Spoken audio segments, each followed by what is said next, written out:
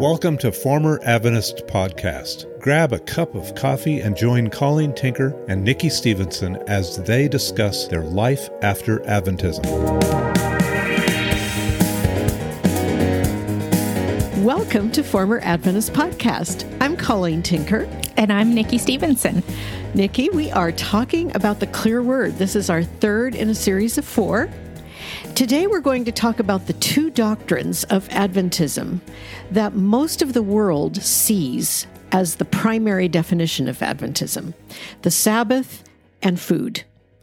And while we know as former Adventists that these things are only the tip of the iceberg in terms of what an Adventist believes and thinks, these are the things that define them to the world primarily. So we're going to look at these in relationship to the clear word. And once again, we're using the research of Stephen Pitcher, who, by the way, I just always call him Steve because we've known him over 20 years and he's a very good friend. So forgive me if it sounds familiar, but we know Steve well and we appreciate the way he thinks and the way he has done his research. So we are going to use the research that he has done on these subjects with the clear word. And this is in preparation for putting online his book on the clear word. But I have a question for you, Nikki. Okay. As an Adventist, did you think that you had to keep the Sabbath to be saved? This is such a great question. So if you had asked me that while I was an Adventist, I would have told you, no, you don't have to keep the Sabbath to be saved. But if you had asked me, will you lose your salvation if you give up the Sabbath, I would say yes. Aha, dichotomy there. Yeah, very duplicitous. The two cannot coexist. It was a kind of a revelation to me when I thought it through and realized that if I cannot be saved by doing the right thing, I cannot be lost by doing the wrong thing. Salvation is not about what we do. It is entirely the work of God. But I didn't understand any of that as an Adventist. What were you taught about Sabbath that made you feel like you could lose your salvation if you gave it up? Well, that it was the mark of loyalty. Those who were a part of the remnant church, who belonged to God, who were loyal to Him as their creator and their savior. And I believed that it was going to be a really important test at the end of time. And if you don't pass that test, then you're not saved. You'll get the mark of the beast. Another interesting thing was that word test. Mm-hmm. I also learned that the Sabbath was a test of my loyalty. And Ellen White made that very clear. But the fact is, the Sabbath in the Old Testament was never a test. It was always a sign. It was a shock to me when I realized that for Israel, the Sabbath was a sign. It was the sign of the covenant that God had made with Israel at Mount Sinai. Exodus 31 explains that it's a sign between God and Israel throughout their generations. And it was a sign they were to observe as a sign of their willingness to continue in their covenant with God. But it was never a test. See, for us as Adventists, the Sabbath was a test. Like if we showed that we were loyal, then God would bless us, then God would ultimately save us. But for Israel, it was what they did because they were in covenant relationship with Him. It was a sign to the nations. That's what was so surprising to me when I actually thought it through one day. It was a sign to the nations that they were to stay in their tents one day in 7, didn't matter if it was hailing on the wheat harvest or if it was time for lambing season. They were to sit in their tents one day in 7, and God would bless them if they honored Him. So it wasn't a test, but they were going to be more successful, more prosperous, more blessed than the surrounding nations who worked for their gods 24/7, even giving up their children. And nobody would be able to say that Israel worked harder because it was clear they weren't working 1 in 7. Mm-hmm. So the purpose of the Sabbath for Israel was really different than I was taught. Nikki, as you've been researching the Sabbath, have you come up with any Ellen White statements that helped us get that worldview? Now, I didn't always know these statements. I knew they were there, but there's a couple of them that are so profound and so horrifying. And I realize why we thought what we thought. And I wondered if you could maybe share 1 or 2 of those. So in Steve's article on the Sabbath, he shares some quotes from The Great Controversy. And in this one, Ellen White writes, the enemies of God's law, and Steve clarifies in the context, it's those who worship on Sunday, from the ministers down to the least among them, have a new conception of truth and duty. Too late they see that the Sabbath of the fourth commandment is the seal of the living God. Too late they see the true nature of their spurious Sabbath and the sandy foundation upon which they have been building. They find that they have been fighting against God. The Sabbath will be the great test of loyalty, for it is the point of truth especially controverted. When the final test shall be brought to bear upon men, then the line of distinction will be drawn between those who serve God and those who serve him not. While the observance of the false Sabbath in compliance with the law of the state, contrary to the fourth commandment, will be an avowal of allegiance to a power that is in opposition to God, the keeping of the true Sabbath in obedience to God's law is an evidence of loyalty to the Creator. While one class, by accepting the sign of submission to earthly powers, receive the mark of the beast, the other, choosing the token of allegiance to divine authority, receive the seal of God. And one of the things that we hear often is people will say, when we quote Ellen White, well, we don't believe everything that she writes. Right. But this is absolutely not true of Adventist doctrine and teaching. Right. They do believe this. They do teach this. And for anyone hearing this for the first time, all of the stuff she's saying about the law of the state or the powers, she taught that a time would come when the government would make a law requiring people to worship on Sunday. Yeah. And so if you obey the law and you worship on Sunday, you get the mark of the beast. Yeah. And if you rebel against this human law and keep Sabbath, then you have the seal of God. Isn't that horrifying? She identifies the seal of God as keeping the seventh-day Sabbath, when Ephesians identifies the seal of God as the Holy Spirit. To me, that is so blasphemous, it's horrifying. Mm-hmm. She actually substitutes the Sabbath for the Holy Spirit and calls it the seal of God. And just by the way, if anybody is wanting to look up these quotes that Nikki just read, they are found on page 640 of The Great Controversy and also page 605. The two paragraphs are found on those two pages. The idea that the Sabbath is the seal of God, that Sunday keeping is the mark of the beast. Well, Nikki, how did that background information, that just piece of your worldview, affect you when you started thinking about going to a Christian church? I really thought that if I ever left the Sabbath, it was because Satan deceived me. Yeah. And so when I started to see good reason to go to a Sunday church, mm-hmm.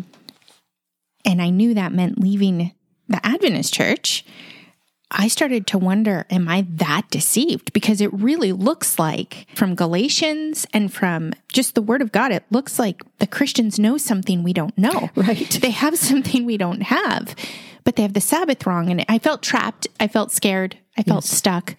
But then when I finally went with my husband, it was actually right after I read Galatians all the way through. And then it's very clear. I know this is so subjective, but I had never experienced worship like I did that Sunday. Subjective or not, that is a valid thing. The Holy Spirit is present in a church that's truly honoring the Lord Jesus and honoring the Word of God. He is present there. And I had never, just like you explained, I had never experienced that sense of the presence of the Holy Spirit in an Adventist church. It was shocking to me to walk into a Christian church and experience worship with them, experience singing, experience communion, hear the Word of God taught carefully in context. I was overwhelmed, and I knew I was in the presence of God in a way I had never been in an Adventist church. Mm-hmm. The whole issue of Sabbath and Sunday is a very confusing one when you talk to at least some of the pastors in Southern California, the Adventist pastors. Right. I remember my husband was having a hard time at the church that we were attending, and we spoke with a Seventh-day Adventist pastor and writer who is very well respected. And we told him, Carl wants to go to a different church. He's even talking about maybe going to one on Sunday. And he said, if your husband wants to go to another church, you go with him. And I said, even if it's on Sunday? And he said, yes. It was during a conference that he was down promoting his book. And in his book, each chapter has quotes from Ellen White. I can't tell you how confusing it was to me that he held up the writings of Ellen White and gave a blessing for me to go to a church on Sunday. Oh, Nikki, that's terrible. I mean, it was from God that you had the blessing to go. Yeah, but it was a confusion. Yes. And then when we did finally leave Adventism and pulled our membership from our local Adventist congregation, they asked us if they could give us a farewell party and write a letter of recommendation to our new church. And I'm like, where's the integrity in this? Because you guys quote Ellen White. It's so duplicitous and they don't want us to shed light on it, but it is. It is. And they don't renounce it and they don't repent. Right. They just say what needs to be said to the person they're speaking with at the moment. It's very interesting to me how compelling the Adventist worldview is for an Adventist. Unless a person actually understands and submits to the gospel of Jesus' finished atonement, I believe they can hold cognitive dissonance in their head, rationalize everything, and stay where they are. And it is horrifying to me, just like you said, because of the duplicity. Because if you really don't believe that going to church on Sunday is going to give you the mark of the beast, as that pastor clearly couldn't have believed in order to say, go with your husband. If you really don't believe that, how dare you stand in the pulpit of an organization for which that is a core doctrine? You are representing that organization. It reminds me of the woman that we encountered just recently, Nikki. Yeah. At another church where we were giving a presentation, and she admitted she was Adventist, and she admitted that she didn't think she would lose her salvation if she gave up the Sabbath. But she said, I go to church on Sabbath because I believe in it. Mm-hmm. And she said, I pick and choose which parts of Adventism are mine. I'm happy with that. Mm-hmm. I pick and choose. Nikki, there's no integrity there. No, there's not. And, I know this is going to sound really harsh, but to me, it's a logical conclusion. This is agnostic. This is a conviction of the unconvicted. If you feel like truth is a little different for everybody and we just kind of take what we think is real and what isn't, we don't judge anyone, then you can't possibly know truth, because when you know truth, when you know the Lord Jesus, you don't let people slander him. You don't let them misuse his word. You can't just stand by and let them speak against his gospel any more than you would stand by and let someone speak against your spouse or your child. Right. If you have the truth, you love the truth and it matters and you take a stand for it, just like our apostles did. And Jesus is the one who said, I am the way, the truth, and the life. He is the truth.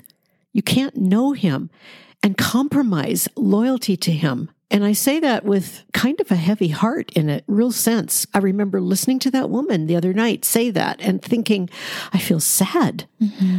But there is something terribly wrong with saying, I pick and choose and I stay because I believe in the Sabbath. There was no, I believe in Jesus and I will give up everything for him. But like you said, we can't stand by and allow his word or his person or his atonement be slandered. And that is why we're here examining what the clear word says about these things.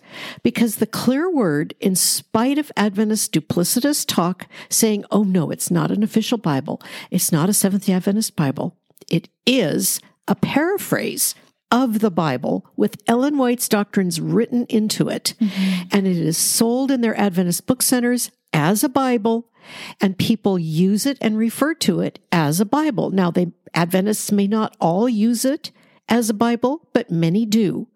And many read it devotionally. You will pick up the Ellen White worldview. You will pick up the Ellen White doctrines and incorporate them into your mind if you read this as a devotional work. So that's why we're spending the time on this. It's a dangerous book. And we're going to begin today with a look at how the clear word alters the words of Scripture to support Sabbath as the Adventists teach it. Now, Nikki, is Sabbath in the Bible? Yeah. Absolutely. Give us the context. Well, we first hear about God ceasing from his work at creation. And the Adventists like to say that this is when he creates the Sabbath and he gives it to all of mankind. But that language is just not there. No. We don't see God give the Sabbath to anyone until he takes Israel out of Egypt and he brings them into the desert and he tells them that he's going to provide manna for them. Yeah. They're going to gather their food for 6 days, but on the seventh day, he's going to provide bread from heaven and they are to rest. This is a foreshadowing of the eternal life offered to us in Christ, the bread that came down from heaven. We cease from our work when we place our faith in him and we enter into his rest. That's Hebrews 3 and 4. Yes. So that's how we interact as Christians with the Sabbath. But the Adventists have culturally appropriated the Jewish Sabbath and they've turned it into an essential doctrine for salvation. Yes. Saying that it is for all of mankind, for all of time. And it is such a sinister thing because there is a loveliness about the idea of having a day off every week where you do spiritual things and you spend time with the family and you put down your electronics and you just spend downtime meditating and observing and enjoying nature. And it's a beautiful picture they paint. Mm-hmm. But the fact is, the Adventist focus on the Sabbath on this side of the cross completely eclipses the one who fulfilled the Sabbath. Mm-hmm. Jesus is lost. Now, I can hear an Adventist say, "Oh, not true," because as an Adventist, I would have said, "Oh, not true." And yet, I didn't trust and rest in Jesus as long as I kept that Sabbath. And I will never forget when Richard and I were studying our way out of Adventism using the Bible alone, and we became convinced that Jesus had completed the atonement, which Adventists do not teach, and that everything necessary for my salvation was done by him through his blood, that he broke death by his resurrection. And we looked at each other and said, we're going to have to put our money where our mouth is, so to speak. We're going to have to make our behavior match our belief. And we're going to have to break the Sabbath on purpose so that we know we're placing our faith entirely on Jesus. We can't just what if our way through life and go, just in case I'll keep the Sabbath and believe in Jesus, because that's Romans 7, spiritual adultery. Mm-hmm. So the day we did that, the Sabbath that we decided to place our faith in Jesus alone in a public way, I'll never forget it. I did the laundry just because that was work I would never have done on the Sabbath. And Richard mowed the lawn where the neighbors could see. And we did have Adventist neighbors not too far away who often drove by our house. We didn't know if they'd see or not, but it was a risk that he took and a statement of faith. And we both, at the end of the week, said to each other, this has been the most amazing week of our lives because every single day we have felt the presence of Jesus with us in a way we never did when we were looking for him on the Sabbath. Jesus is our rest. Yeah, it sounds cliched to people who don't understand. It really is our experience. It is. And you know what? Just by the way, it's not experience that we just invented and said, oh, this feels good for me and it works for me. It's experience that the Lord gave us to confirm what we believed from his word. When we put our weight on the words of Scripture and said, I'm going to act on this even if I don't fully feel it, that was when we felt his presence. We had to trust his word, and it can't lie. It was an amazing thing. He promised us this. He said, come to me, all you who are weary and heavy laden, and I will give you rest. Take my yoke upon you. His yoke. What is his yoke? It's what he commands us. Abide in him. Yeah. Believe in him. That's it. And you know what was so interesting about Jesus saying that? To the Jews, Jesus was a Jew. He was speaking to Jews when he said that. Their term for the law was that it was their yoke. Mm-hmm. And he said, take my yoke. Mm-hmm. So like you think of an oxen in a yoke that binds the two of them together. That is what Jesus is saying. Take my yoke. Come to me. I will give you rest. He provides the work for our salvation. We are yoked to him and we have rest in him. It's an amazing thing. So we're going to look at some of the things that Jack Blanco has done in the Clear Word with the Sabbath. So, Nikki, why don't we start? I mean, there's many more we could say, and for the sake of time, we can't cover everything Steve covers in his manuscripts, but you'll get the book eventually. So why don't we start with his comparison of the English Standard Version with the Clear Word and how he deals with Exodus 31:16. Okay, so the English Standard Version reads, "Therefore the people of Israel shall keep the Sabbath, observing the Sabbath throughout their generations as a covenant forever."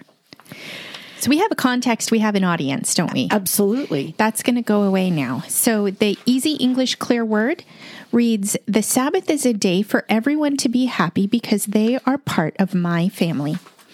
And the Clear Word reads, "My people are to keep the Sabbath, celebrating it as a sign that they belong to me." We have just eliminated Israel. The Bible actually says, "Therefore the people of Israel shall keep the Sabbath, observing the Sabbath throughout their generations." And Blanco completely eliminates Israel and substitutes everyone or my people. And that's not saying what the Bible actually says. The Bible actually was saying Israel. Mm-hmm. And then the English Standard Version says, "as a covenant forever." See, the Sabbath was the sign of the Mosaic covenant. Well, how does Blanco warp that in his too? He completely takes it out. Because they are part of my family. Everyone is part of my family. Or my people celebrating the Sabbath as a sign that they belong to me. Well, what's wrong with the idea that everyone is part of God's family? Well, that's not what God said. Right. God chose Israel for a purpose. Yes. And he tells us that we are a part of his family. We are adopted and born again when we believe in the Lord Jesus. That's right. So we've got two different people groups here that we're talking about. Very and that's important. But they need this. They need this change in order for their great controversy worldview to hold together. The changes he makes are not just, oh, I pictured Jesus walking beside me and talking to me. This is him fusing Ellen White with the Bible. Absolutely. And we read from Ellen White to start this podcast what she said about the Sabbath. It is the final test. It is the sign. It is the seal of God. Going to church on Sunday is the mark of the beast. And Jack Blanco has to put that worldview into this passage. I find what he does with Exodus 35 very interesting. The English Standard Version reads, 6 days work shall be done. But on the seventh day you shall have a Sabbath of solemn rest, holy to the Lord. Whoever does any work on it shall be put to death. Then the Easy English Clear Word, and the Clear Word for Kids reads, He said to them, You have 6 days to do all your work, but the Sabbath belongs to the Lord. It's a time for rest and worship. The Clear Word reads, You have 6 days to do all your work, but the seventh day is mine. It is a holy day, a Sabbath of rest and worship. Whoever rebels and does unnecessary work that day is to be put to death. So we've got a few different things going on here, don't we? We sure do. First, he adds worship. Yes. And that is not going to be found in the Bible. No. In Exodus. No. He does that because he's trying to infuse Adventist culture into the text. And then he talks about unnecessary work. You want to talk about that? Sure. Well, the Bible actually says whoever does any work on it shall be put to death. Any. I mean, that's any life-saving work, anything. And Adventists have to change that to unnecessary work because within the Adventist paradigm, any good work of saving life is considered okay to do on Sabbath. And the argument always goes, Jesus had a teaching and healing ministry. He healed people on the Sabbath. So medical workers, doctors and nurses and people in the hospital can work on Sabbath because it is a life-saving ministry.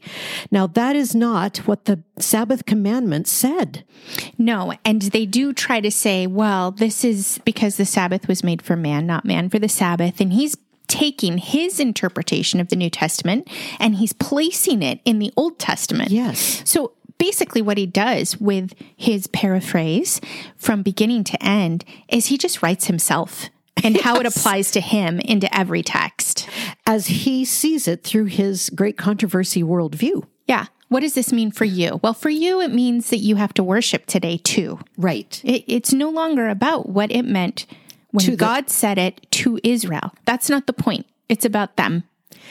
That's an extremely good point. And what do we call that when we write ourselves into the text or read what we think it means according to our view? Well, I've heard people call it narcigeting. I like that one. I like that one too. The real word is eisegesis instead of exegesis, but I really do like narcigeting. Well, he does this again when he deals with the part of Exodus 35 that deals with lighting fires, and then Blanco adds cooking food. Now, this is really significant because of another Adventist tradition, but let's read the texts first.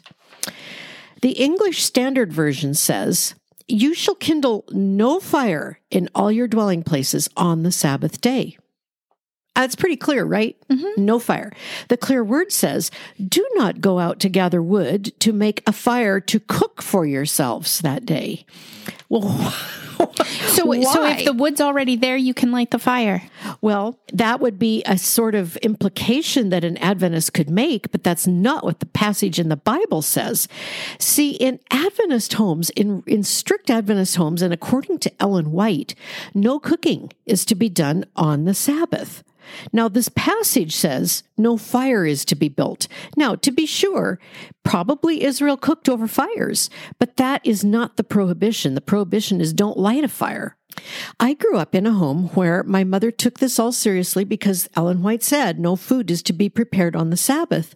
So my mother would make her lentil roast or her whatever, cottage cheese loaf or patties, and she'd make them on Friday and sometimes on Thursday. And she would, if it was a roast, I can still remember her sticking it in the oven and literally half baking it, putting it on for about half of the amount of time, enough to kind of get it to set. It's not completely done, but it's not completely raw. And then she'd stick it in the refrigerator. And then when Sabbath came, she could justify sticking it back in the oven and finishing it because that wasn't really baking. That was warming it. And if she didn't fully bake it on Friday, then she wouldn't burn it when she warmed it or wouldn't dry out when she warmed it. I mean, talk about your rationalizations. This is funny. I've heard of Jews who will place a water bottle under their seat in their car so that they can drive a longer distance on the Sabbath. It's the same kind of thing. Same kind of thing. Same kind of thing. It's a physical human rationalization to lose sight of what God was saying to Israel. Stay in your tents and don't light a fire. And the whole point was he was going to feed them and supply what they needed and be what they needed. That was the law. And all of this is related also to what Blanco does with Leviticus 24, verse 8. Now, when I realized what the Clear Word said about this verse, I actually was pretty outraged.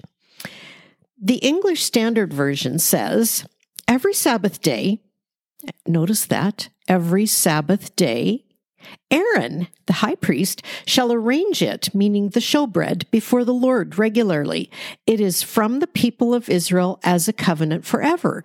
This is Leviticus 24, distinctly saying that the high priest had a job to do on the Sabbath day. He was to set out fresh showbread every week for the Lord on the Sabbath. Now, here's what Blanco does with the Clear Word. Every Friday evening, at the beginning of the Sabbath, set out fresh bread before me. This is to be done for generations to come. Now, this is a technicality, and I will grant you that there are questions that this will not answer. But from the Adventist perspective, fixing food on Friday before the Sabbath was the way to go. Just like I explained about my mother half cooking the roast on Friday, so she didn't have to fully cook it on the Sabbath.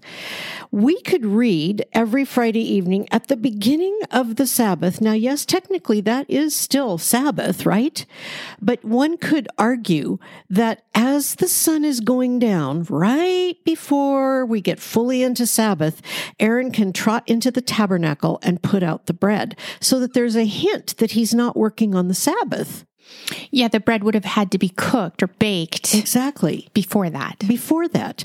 See, with the Leviticus 24:8, as it says in the regular version, every Sabbath day Aaron shall arrange the bread, before the Lord regularly. The bread, it doesn't tell us when it's cooked, but Aaron literally prepares it, arranges it, and sets it out on the Sabbath. But Blanco makes it so that it's sort of done and prepared in advance. And then just as the Sabbath comes, it's kind of like those Friday evening meals, we set it out and we honor the Lord with it. Completely changes the meaning, but preserves the Adventist practice. So if there's any doubt that he is twisting the clear word to support Adventist teachings on the Sabbath, I think that it can be dealt with in Romans 14. Yeah. How many of us as Adventists read Romans 14 and scratched our heads? Right. Paul gave a very clear statement that there wasn't a particular day that we were commanded to keep in this chapter. Right. The English Standard Version reads, "One person esteems one day as better than another, while another esteems all days alike. Each one should be fully convinced in his own mind." That's one sentence. Go read the whole chapter. It's very clear that Paul is saying that there isn't one particular day that is the test of your loyalty to God. Oh, man, that's so true. So then Blanco writes in the clear word, the same thing applies to religious festivals. One person thinks he has to keep every Jewish festival, while another thinks those days are no different from other days. About non-essentials like these, everyone needs to make up his own mind. He is just tweaking and twisting and adjusting the context so that you don't have to deal with a cognitive dissonance that rises up when you read the Word of God. And he does this in Colossians as well. That's right. Colossians 2:16 and 17. The English Standard Version says, "Therefore, let no one pass judgment on you in questions of food and drink, or with regard to a festival or a new moon or a Sabbath." Notice that's really important too, by the way. The festivals are yearly, the new moon is monthly, the Sabbath is weekly. He's talking about the Sabbaths in this order from ascending to descending or descending to ascending, either, yearly down to weekly or weekly up to yearly, is used frequently and repeatedly in the Old Testament. These, Paul continues, are a shadow of the things to come, but the substance belongs to Christ. Well, what does Blanco do? Well, he writes in the clear word, "Don't let anyone control your life by giving you a set of ceremonial rules about what to eat, what to drink, and which monthly festivals or special Sabbaths to keep. All these rules about ceremonial days were given as a shadow of the reality to come, and that reality is Jesus Christ." I don't know how a person can read what Paul actually wrote and come up with what Blanco says, but Adventists have been doing this for years. And he twists it so that the Sabbath is considered a festival Sabbath. He refuses to admit it's the weekly Sabbath, yet in the context not only of the passage in Colossians, but of the whole Old Testament, it is very clear that Paul is talking about the weekly Sabbath, and Blanco is just eliminating that. So in Colossians, when it says that Jesus is the substance of those shadows, that gets fleshed out for us in Hebrews in chapters 3 and 4. And we have some examples from Hebrews chapter 4 that Steve includes in his manuscript. The English Standard Version reads, "So then there remains a Sabbath rest for the people of God." Yeah, Hebrews 4:9. The context is not the weekly Sabbath. The context is speaking about the rest of God when one ceases from their works. That's right. There is a beautiful context. Read Hebrews 3 and 4 and look at what Jack Blanco does. So there still remains the offer of Sabbath rest in God that he intends for each generation to have, of which the seventh day is a sign. There's no hint of that in the text. But I'll tell you what, it helps me understand why some Adventists will say, "Oh, I believe Jesus is my Sabbath rest." And I've seen it in Sabbath school lessons in various publications that the seventh-day Sabbath is the sign of the rest we have in Christ. But that's never what the new covenant says. That was only true for Israel. It was a shadow of the coming rest in Christ. Now that we have Christ, we have him, and we have to let those shadows go. That's what Hebrews is all about. There's one more on the Sabbath, Colleen, that I think is worth mentioning. In Revelation chapter 1, verse 10, the Bible says, "I was in the Spirit on the Lord's day, and I heard behind me a loud voice like a trumpet." Now, Jack Blanco can't have the Lord's day in there. He's got to change that to the Sabbath. He writes in the easy English clear word and the clear word for kids, "One Sabbath, the day belonging to the Lord, I went to worship by the ocean. Suddenly, the Holy Spirit came on me. I heard a voice behind me that sounded like a trumpet." And this next one, out of the clear word, startled me. He said, "On the Sabbath of the Lord, I went to the island's rocky shore to worship. Suddenly, the Spirit took control of me, and I heard a voice behind me that sounded as loud as a trumpet." Now, it's disturbing that he changes the Lord's Day to the Sabbath to uphold Adventist doctrines. Right. But there was something else I saw this time that I haven't seen before. His comment, "Suddenly the Spirit took control of me," betrays their lack of understanding of the new nature, man's new nature, when he is born again, and the Lord God himself, Father, Son, and Spirit, come and indwell us. That's right. It's not a sudden taking control. It's not a losing ourselves. It's not what he says at all. John, born again, was worshiping in the Spirit because the Holy Spirit indwells him. I do want to mention one other thing about that. Everybody, all the early Christians kept the Sabbath until Constantine changed the day. But the fact is that the very first earliest Christians, if they were of Gentile descent, they did not keep the Sabbath. They worshiped on what they called the 8th day or the Lord's Day or the first day. And just by the way, here is a little quote written by Ignatius. This is taken from a collection of the works of the early church fathers. And this is what he said. "If therefore those who were brought up in the ancient order of things have come to the possession of a new hope, no longer observing the Sabbath, but living in the observance of the Lord's Day," and then he continued his sentence, "the early Gentile believers worshipped on the first day or the Lord's Day. They did not keep the Sabbath, contrary to what Ellen White would have you believe." Well, we can move on. There's more that the clear word has done with the Sabbath, but that is an example. And we're going to move on to the second external sign of Adventism that the world sees, and that is their food laws and their health message.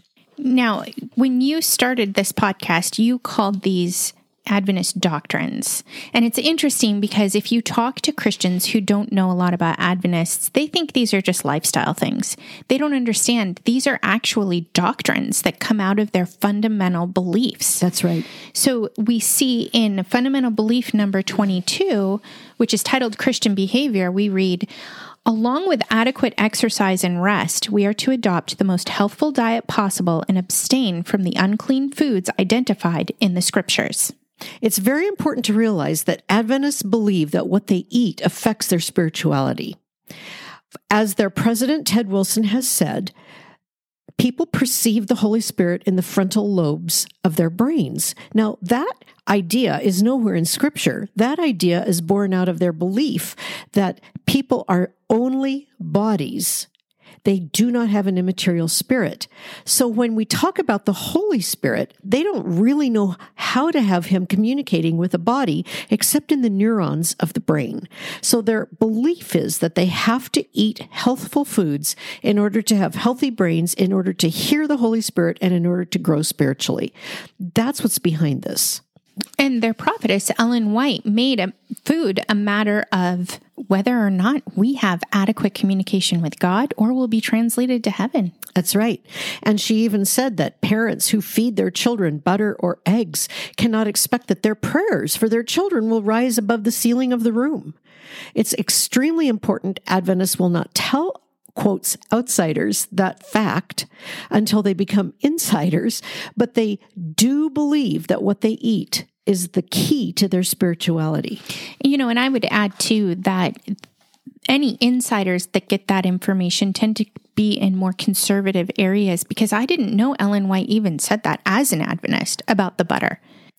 Yeah, that's not something that's talked about a lot. It is the more conservative areas. And to be sure, many Adventists do eat meat and drink their wine when they're not out in public where others can see them. And I will never forget running into a group of Adventist leaders at a restaurant and seeing a president of something with a literal bloody steak in front of him. It was shocking to me, to be honest. So it does happen. But the fact is, the actual doctrines say not to do that. And it's interesting too, that a lot of the progressive Adventists will say, oh, I eat meat. I don't think it's a sin to eat meat. I just don't eat unclean meats. Right. So there's this whole Levitical concept to food that they have. Even if they don't believe it's a sin to eat meat, they don't want to be defiled by bacon. That's right. Oh, the bacon. And interestingly, I know some people who will eat bacon, but they won't eat pork or ham. Yes, I do too. I've run into that. One of the key things that we hear about Adventists is that they promote vegetarianism. And that is true. And although, like Nikki has just explained, some people do eat meat, it is not ideal. And Ellen White did say that people who eat meat will not be translated alive without seeing death when the Lord comes. And she also said that people will get diseases such as cancer from eating meat. And I know that that really affected me. As I grew up and as I even became an adult, I would agonize if I had chicken sometimes because I thought I am writing my death sentence. Mm-hmm. And yet there's nothing to indicate that out in science land. Yeah, and I know people who, as Adventists, were given diagnoses of cancer, various kinds of cancer. And they would look back, but I was a vegan, but exactly. I didn't eat meat. Or another person I knew, it's my fault. I was drinking milk. Yeah. The Adventist Health Study, which is conducted and run at Loma Linda University School of Public Health, is operated by professionals who have degrees in public health. And yet we've learned from people who actually work in the study that it is the same thing as sponsored research, that the general public who does not smoke and does not drink to drunkenness, but eats meat, has the same advantage of a few extra years of life as do Adventists from the Adventist Health Study. It's not meat that causes life to be shortened. It's the smoking. It's the ingestion of carcinogens to a degree that one gets drunk on a frequent basis that shortens life. It's not the meat. So it's interesting, when I was leaving Adventism and I was studying all of this stuff and coming to terms with what the Bible actually says about food, I remember having a conversation with an Adventist pastor about this, and he told me, you know why God gave meat to humans after the flood? It was because he wanted to shorten people's lives. Oh, I learned that too. He was going to shorten the lifespan of humanity because of our sin, so he gave us meat. And I remember thinking, okay, so you're saying the Adventists have found a workaround from God's will? Yes. That is not what the Bible ever says. God shortened human life from the pre-flood era just by his own divine fiat. The meat was never given to shorten life. In fact, the meat was given for a lot of reasons, but primarily because man came out of the ark into a brand new environment. He came out of the ark and needed a full complement of enzymes and vitamins that was not available when they first walked onto that post-flood earth. God gave man meat for his own health and prosperity. It's interesting to see how Blanco changes what God said to Noah about meat. In Genesis 9, verse 3, the English Standard Version says this: "Every moving thing that lives shall be food for you. And as I gave you the green plants, I give you everything." And it's interesting because that doesn't just say, I'm giving you clean meats. It says everything that lives, everything. Nikki, that includes the most repugnant things from the little grubbies in the ground to birds, to fish, to animals. God said, I'm giving you everything.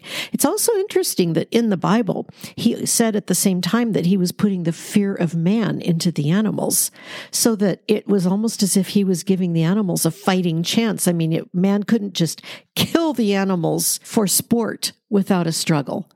but he was giving it to them for food. So what does Blanco say? So in the Easy English Clear Word and the Clear Word for Kids, he writes, some animals will provide food for you and your families. So from now on, you may eat meat as well as vegetables. And in the Clear Word, he says, many of these animals will provide food for you. And from now on, you may eat meat as well as vegetables. So he limits the scope of the animals that can be eaten. And that's clearly not what God said to Noah. I did not realize what God said to Noah. At least it didn't sink in when I was an Adventist. And I know that the reason it didn't sink in was because I had this belief that God had given it sort of as a poison. There's this slow poison I'm going to give you, this meat, and it's going to shorten your life. That's just ridiculous. That's like finding a back gate into the Garden of Eden after God kicked him out. Yeah. I don't even understand why they brag about this. It's very duplicitous. It's crazy making. So do you remember the first time, Colleen, that you read Mark 7:19? Isn't that amazing? Share it, please. So Jesus says, do you not see that whatever goes into a person from outside cannot defile him, since it enters not his heart, but his stomach, and is expelled? Thus he declared all foods clean. Yeah, what an amazing thing. I remember my jaw dropping when I read that. And that's Jesus. That's Jesus, the second person of the Trinity, God the Son, saying that about food. And you know what? He hasn't died yet when he said that. This is his declaration to his own disciples who were asking about the Pharisees. And it's interesting because I learned that this passage was all about, they were worrying about unwashed hands. But the fact is, yes, that may have been part of it. But the fact is that Jesus is actually saying he declared all foods clean. I've heard people argue that it's a parenthetical statement. Right. But Jesus told his disciples that the Holy Spirit would come and bring to mind everything that he had said to them, and that he would teach them and lead them into all truth.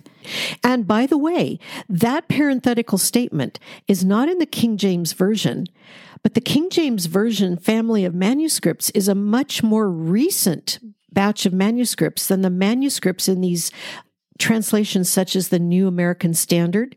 These are using much older, more close to the original manuscripts, and the oldest manuscripts contain this parenthetical expression. So what does the Clear Word say? It says, can't you see that whatever goes into a man from the outside, like dirt from his unwashed hands, cannot make him morally unclean? It doesn't affect his relationship with God because it goes into his stomach, passes through his intestines, then out of his body. That's it. You know, even the Message, Eugene Peterson's paraphrase, adds that Jesus had declared all foods clean. Yeah. He says that took care of dietary quibbling. Jesus was saying that all foods are fit to eat.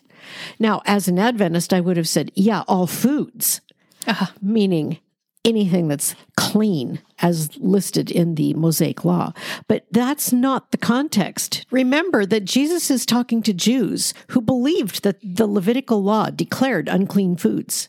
And this was in anticipation of the work he would do on the cross, the veil that would tear, that he would break down that barrier between Jew and Gentile and create a whole new man and a whole new people that would need to eat together, which we see in Galatians. And it's also interesting that one of those 12 apostles is Peter, who in Acts 10 receives that vision of the sheet from heaven, kill and eat. And yes, Adventists say, that's just about Gentiles. They're clean. Don't call them unclean. But the fact is, Peter was going to have to go to Cornelius's house and stay there for several days. He would have to eat from the Gentiles' table and from the Gentiles' dishes. He would have to eat unclean food. And God was telling him, those restrictions are done. And Jesus prepared his disciples before his death for this eventuality that was going to come with the completed atonement. In one of his pastoral epistles, Paul is writing to Timothy. This is in chapter 4, verses 1-5. I love this passage. And he is explaining to Timothy what is going to come along in the church. He's going to explain about how there are going to be false teachers, false prophets, and Timothy is to stay really, really grounded in what the atonement of Christ has actually accomplished. Now, here are these 5 verses in the English Standard Version. Now, the Spirit expressly says that in later times, some will depart from the faith by devoting themselves to deceitful spirits and teachings of demons through the insincerity of liars whose consciences are seared, who forbid marriage and require abstinence from foods that God created to be received with thanksgiving by those who believe and know the truth. For everything created by God is good, and nothing is to be rejected if it is received with thanksgiving, for it is made holy by the word of God and prayer. Well, this is a complete upending of Levitical food laws for believers. Mm-hmm. And he actually names two great heresies that will come along: the forbidding of marriage and the abstinence from foods. Now, we might say Adventists don't forbid marriage, and that is a different subject. And no, they don't overtly, but Ellen White had very restrictive things to say about marriage. That's a different subject. But the fact is, Adventists do forbid certain foods, and we see that reflected in the clear word. So Jack Blanco writes, the Holy Spirit has explicitly told us that in the last days, people will give up their faith and turn away from Christ. They will listen to deceiving spirits and end up following doctrines of demons. Some will pretend to be loyal to the truth while teaching lies. Their consciences will be as insensitive as if they had been seared with a hot iron. Others will say that it's wrong to marry and to eat the good things God created, which we should receive with gratitude. God created everything. Nothing should be rejected which he has said we can eat, and we should do so by offering thanksgiving and praise. These foods not only have the approval of the word of God, but will also be blessed by him through our prayers. It's amazing how carefully he accommodates Adventist teaching in his wording. I know it. It's intentional. Oh, absolutely. Others will say it's wrong to marry and to eat the good things God created, which we should receive with gratitude. And again, Adventists will argue God didn't create pigs to be eaten. God didn't create oysters to be eaten.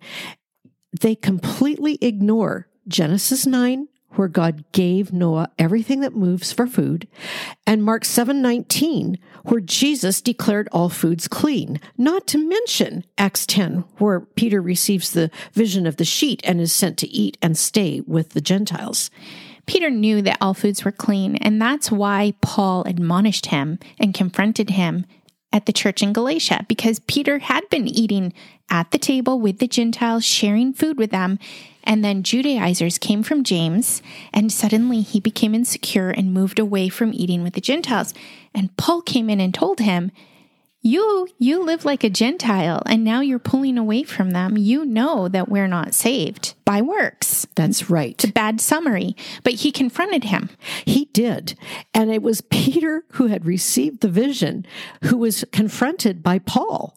It's fascinating to me that the people with the most direct instruction sometimes are the ones who fall the hardest into the deception. And I believe God put this in the Bible for people like us who think we know better. As a friend of mine once said, who was I to think I knew better than God and wasn't supposed to eat meat?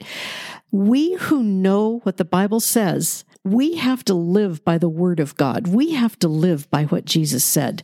And that includes not believing it when we hear things like Ellen White also said, like spices, caffeine, tea, coffee.